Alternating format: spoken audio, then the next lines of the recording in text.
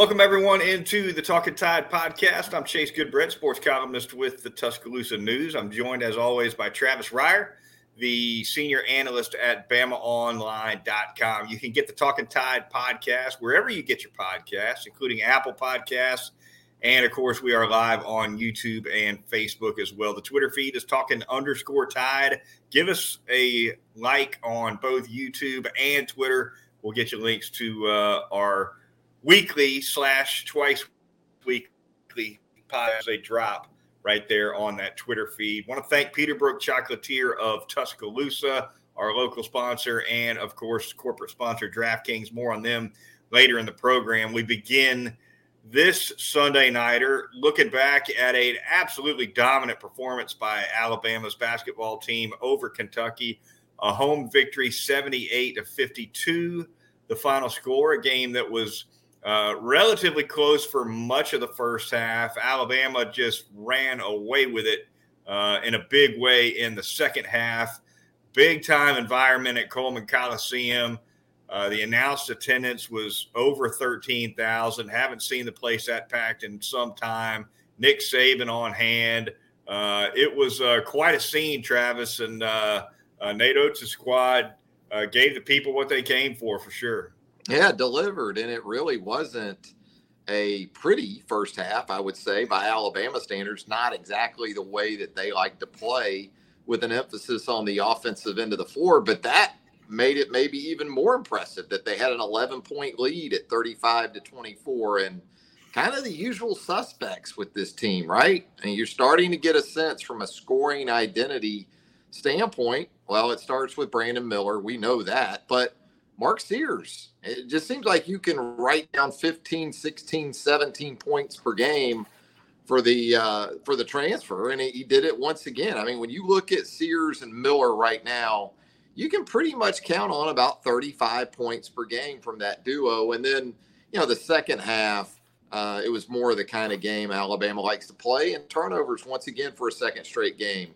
A real positive for Alabama in staying south of double digits and in that area. And so just another impressive performance. I would say efficient too. Pretty efficient performance from this Alabama team.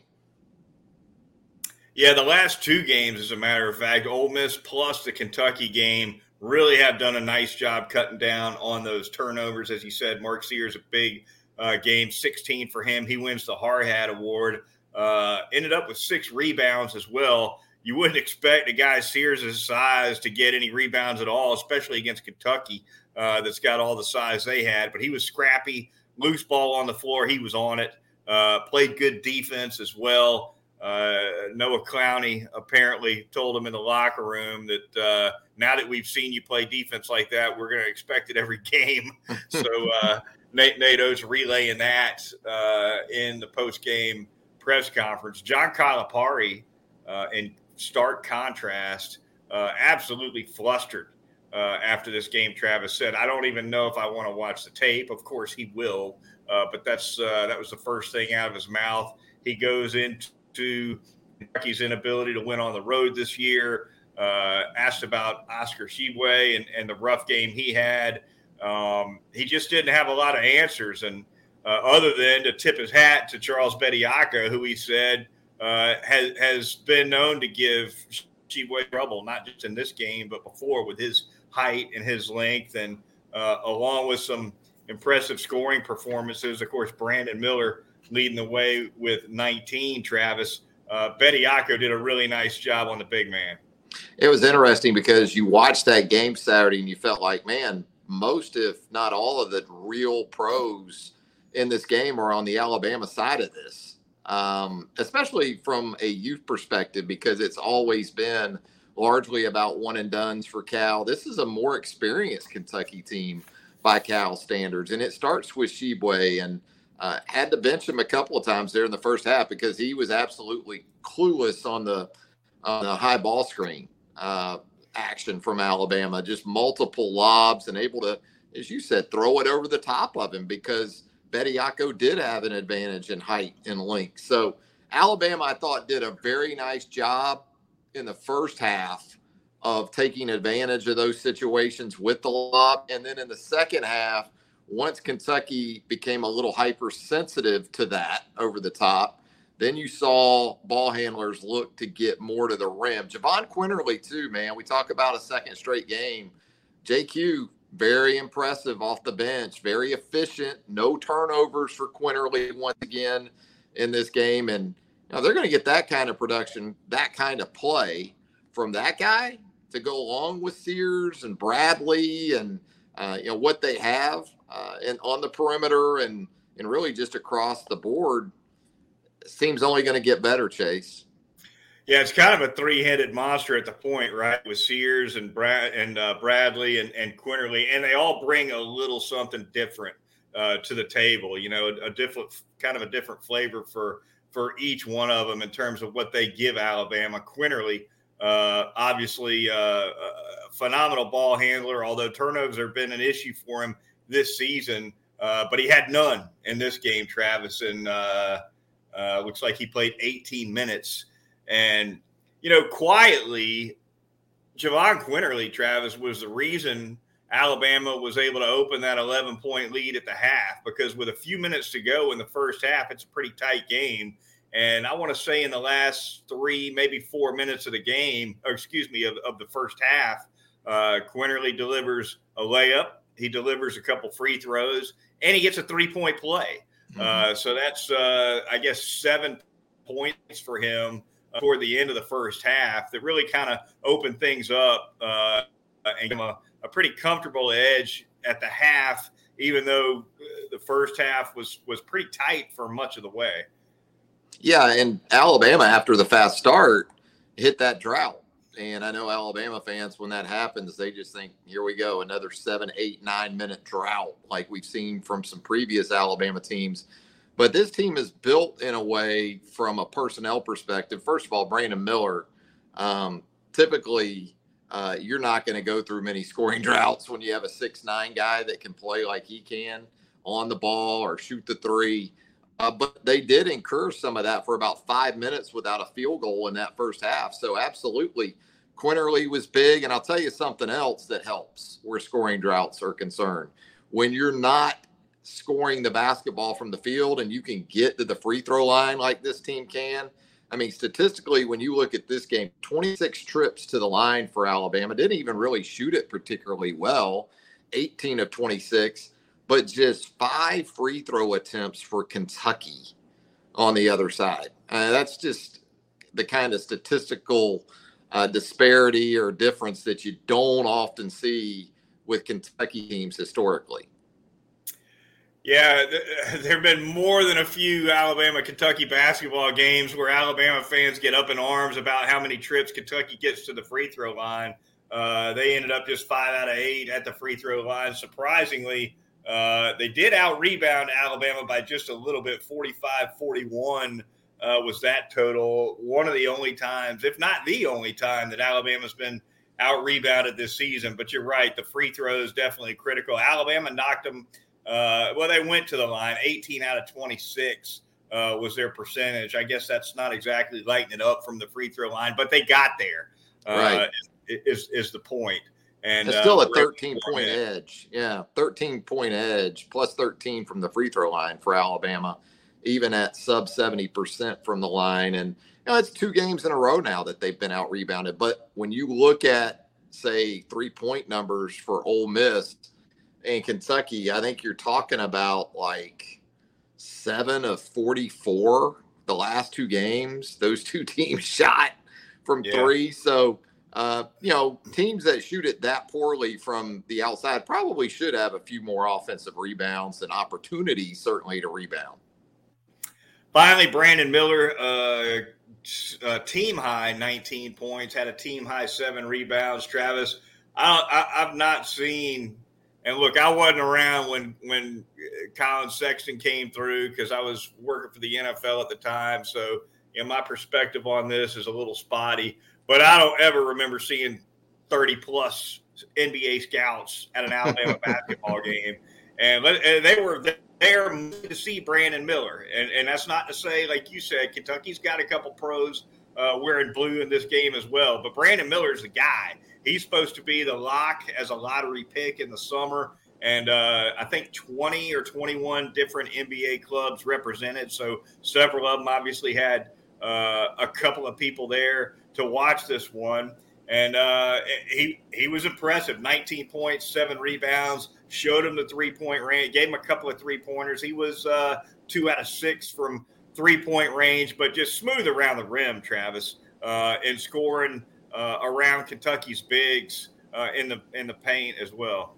And a guy who averages around 20 a game, Chase, and doesn't get up 14 shots per game from the field. So NBA people love that too. That's efficiency, especially for a young player. And you're right. They were there to see some Kentucky guys. I think Cason Wallace, the freshman for Kentucky, is a guy that, is on that radar. And he's 1 of 13 from the field in the loss for the Wildcats. Just 2 points for Wallace, 0 of 6 from 3. So, yeah, Miller, I thought, even when it didn't come easily for him in the early stages of the game, he stayed within the team dynamic and within himself. And eventually, it seems like, again, kind of like Sears lately, one way or the other, Miller's going to get to his 19-20. Looking forward for the Alabama basketball team, Travis. They're going to be on the road taking on Arkansas Wednesday. That'll be a 6 p.m. Central Time tip-off. It'll be airing on ESPN2. Looking a little further ahead, they will be at home against LSU on Saturday, and then turn around and go back on the road to take on Vanderbilt in Nashville and Missouri in Columbia. You're on just how this next stretch of 3 or 4 league games sets up for Alabama. Yeah, the trip to Arkansas has been a tough one for Alabama basketball historically. I think you could probably say that for a lot of teams, but Alabama 6-21 in road games between Barnhill Arena, which is where Arkansas once played, before Bud Walton Arena. So Alabama has not won in Fayetteville, Chase, since 2012. So they got a little bit of a demon to exercise there. It's an Arkansas team right now playing without 2 of its very best players. Talk about Nick Smith Jr. as a freshman, was one of the most highly coveted recruits for the 2022 cycle. Trayvon Brazile, a transfer from Missouri, is out with season-ending ACL injury, a guy that comes off the bench or came off the bench and provided really good post depth for Arkansas. So it's a wounded Arkansas team. It's an Arkansas team that, when we talk about perimeter basketball right now, is not shooting it well at all. So it's a big one for Arkansas. Arkansas is 1-2 in the league, man. This is a team that was like Alabama in top 10s in the preseason, and needs to get the job done at home because it's dropped its first 2 road games in SEC play. All right, recapping things so far, Alabama now 13-2 overall on the season, 3-0 in SEC play. They're on a 4-game win streak, 8-0 at home, 3-0 on the road, 2-2 on neutral floors is the Crimson Tide. So there you have that. And with that, we're going to thank a couple of sponsors here on Tide. We're going to start by telling you about our corporate sponsor. That would be DraftKings, the NFL playoff picture locked in, and the go-to place for wild card round action is definitely the DraftKings Sportsbook, an official sports betting partner of the NFL. To kick off the road to the new customers can bet just $5 and get $200 in free bets instantly. Just place any NFL bet of your choice, and if it loses, you'll get free bet back up to $10. Action so good, why bet the playoffs anywhere else? So once again, download that DraftKings Sportsbook app. Be sure to use the promo code TPPN. New customers can bet $5 on the NFL, get $200 in free bets instantly, only at the DraftKings Sportsbook with promo code TPPN. I'm going to tell you about Peterbrook Chocolatier out there, 1530 McFarland Boulevard, North in the Indian Hill section of Tuscaloosa. Coming off a pretty big weekend there at Peterbrook Chocolatier, Chase, because no one travels in college basketball like the University of Kentucky. Big Blue Nation. I need to send a thanks out to Big Blue Nation because they had fans in the store over the weekend making that trip down. to Tuscaloosa. That was obviously the sweetest part about the trip, I think, for the Kentucky fans. But Peterbrook Chocolatier, you've got Valentine's Day coming up. Never too early to get in there. Go ahead and get your strawberry orders in there in advance. That way, when you come to pick them up on Valentine's Day or maybe the 13th, whatever it may be, they're going to be ready for you. You walk right in, you grab your strawberries, you're out the door at Peterbrook Chocolatier. And they've made the transition from Christmas to the New Year, so the store looks great. The chocolate lady's been in there absolutely getting the job done. Katie, the chief chocolatier there at Peterbrook Chocolatier, doing a great job as well. Peterbrook Chocolatier, 1530 McFarland Boulevard North in the Indian Hill section of Tuscaloosa.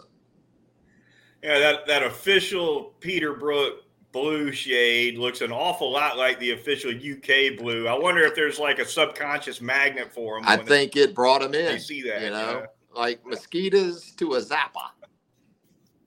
Yeah, I think so, maybe. Yeah. Peterbrook Chocolatier, cannot beat it. All right, moving on with the Talking Tide podcast.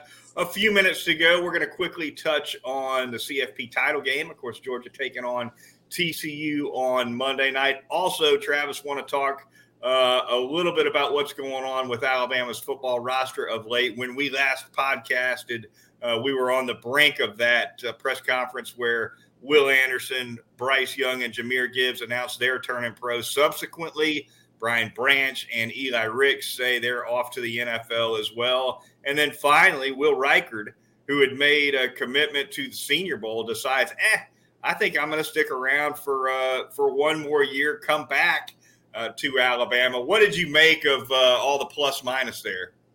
I thought the minuses were pretty much expected, right? Even Eli Ricks, you just had a sense that this was going to be a little bit of a layover for him in anticipation of moving on to the National Football League. Now, did he have the kind of season that I would consider supportive of that decision that he ultimately made? No, but sometimes I think a lot of guys, you've seen this, you know this, a lot of guys have their mind made up regardless that this is it. They're moving on. So you wish Eli the best of luck. I think in certain systems he can be effective. We've talked about that on the podcast.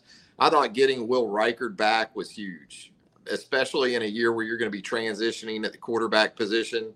They've leaned on him even with Bryce Young. He's been big with Bryce Young.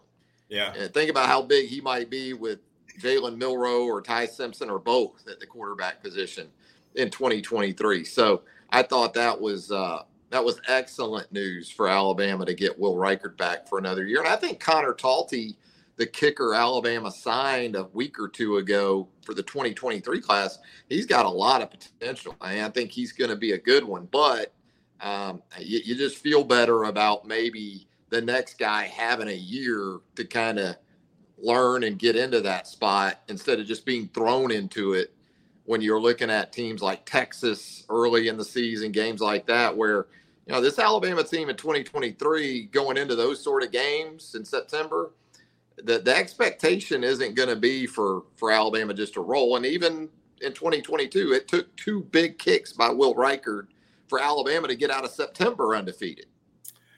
Yeah, it's going to help Talty to be around Will Reichard for a year. I don't think there's any question about it. And him coming back, I tell you what, with the career he's had at Alabama, if he knocks home a couple more game winners and big ones next year, he'll go down as one of the most beloved kickers, at least to the fan base, I think, of just about any kicker you want to name. Obviously, there have been a few, Michael Proctor, Philip Doyle. And Tiffin. You know that list better. You know that list better than I do, but Will Reichard, he won't have to buy many beers in Tuscaloosa when he's all done. No, he has to buy his own beers in Austin, Texas, but in Tuscaloosa, you know, he could be drinking free for a pretty long time. Georgia TCU in the CFP title game on Monday night, Travis. I believe that's a 6:30 Central Time kickoff. They're playing that thing. It's going to be 4:30 local, Los Angeles, SoFi Stadium. I guess nobody out there cares anyway. I mean, they could play it at 7 a.m. in LA and it'd be like, yeah, really cool. Yeah, well, nobody out there works till 5 o'clock anyway. Anyway, your thoughts on that? How that one's going to play out. Me personally, I like Georgia to win. I kind of, at one point, I thought, Georgia's gonna tear them apart if that's the matchup. Then I watched TCU beat Michigan and was highly impressed. I do think Georgia's going to have some success running the ball on that 3-3-5. I think they can bully their way to a big game on the ground. They've obviously got the huge weapon in Brock Bowers in the passing game with Stetson Bennett. But TCU's got a lot of athletes, Travis, and it's a team that plays well together. And after watching them take care of business against the Wolverines, I'm not going to be shocked if this one's tight at all. I hope you're right, man, because my initial and lasting thought on this game, at least going into it, is I already saw this game. It was the Sugar Bowl.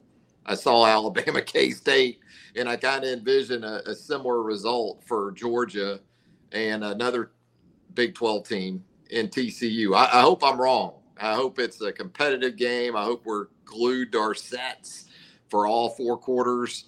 I'm with you in terms of the competitive nature and how TCU gets after it. That will be interesting to see if that's enough and for how long it's enough in the game Monday night. I love Max Duggan. I love Quentin Johnston. They've got some legit players. It's not that they don't. And look, we've seen Georgia tested, not just against Ohio State, but go back to the Missouri game earlier in the season where they were very fortunate to get out of Como with a win. So this hasn't been, in my opinion, a Georgia team for all time when we talk about the annals of college football history, but still very talented, built in a way like Alabama against that 3-3-5 for Kansas State, eventually got around to being successful on the ground in the run game. I think that's going to be a similar situation for Georgia on Monday night. Going to be fun for sure. Georgia TCU for all the marbles in college football on Monday night. All right, that's going to do it for the Sunday Nighter here on the Talking Tide podcast, an abbreviated version of Talking Tide. We enjoyed being with you. Thanks to our viewers and listeners. Be sure to join us again next Sunday night when we'll be recapping Alabama's basketball game against LSU and other news around UA athletics. So for Travis Reier of BamaOnline.com, I'm Chase Goodbread, the sports columnist with the Tuscaloosa News and the co-host of Crimson Cover Television. We will talk to you next Sunday night right here on Talking Tide.